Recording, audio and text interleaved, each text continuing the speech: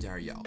My name is Lincoln, and in today's edition of our podcast, Tribal Talking, we're going to be learning more about the tribe of the Guarani indigenous people, inhabitants of the south and southwest regions, and also of the state of Tocantins.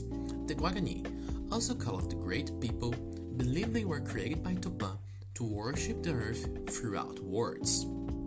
They are gatherers and hunters. The physical space they inhabit is called Tecoha, and they define themselves as the flesh and bones extension of the land they walk on.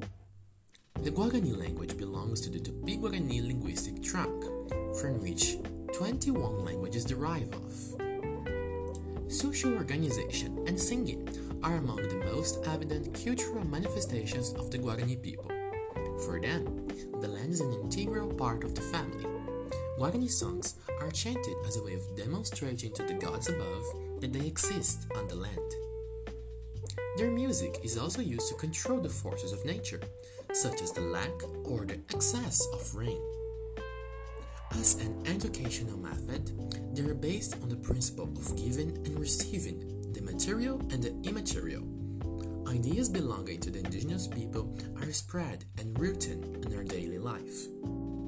This practice begins with children and is strengthened throughout the educational building of young people and adults.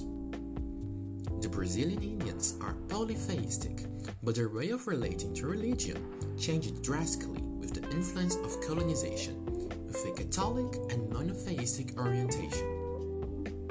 They believed in the forces of nature, in the divinity of animals, plants, and of the mankind itself, interacting with all the elements. Through oral tradition, they passed on customs and guidelines for life and death rituals. Among the most important life rituals are the rites of passage, which mark the transition to the adulthood. The common characteristic of Brazilian indigenous people with regard to religion is the shamanism. It is the shaman, called pajé, who is responsible for conducting the rituals. Moving away from the Guarani people, we will now understand a little more about the log race, Corrida de Toga, a relay sport performed by indigenous tribes, where each runner in the team must run a given distance, carrying on their shoulders or on their back a log that can weigh up to 200 kilograms. This sport can be adapted or recreated for use in schools, clubs, parks, or city squares. Indigenous people place great value on physical strength.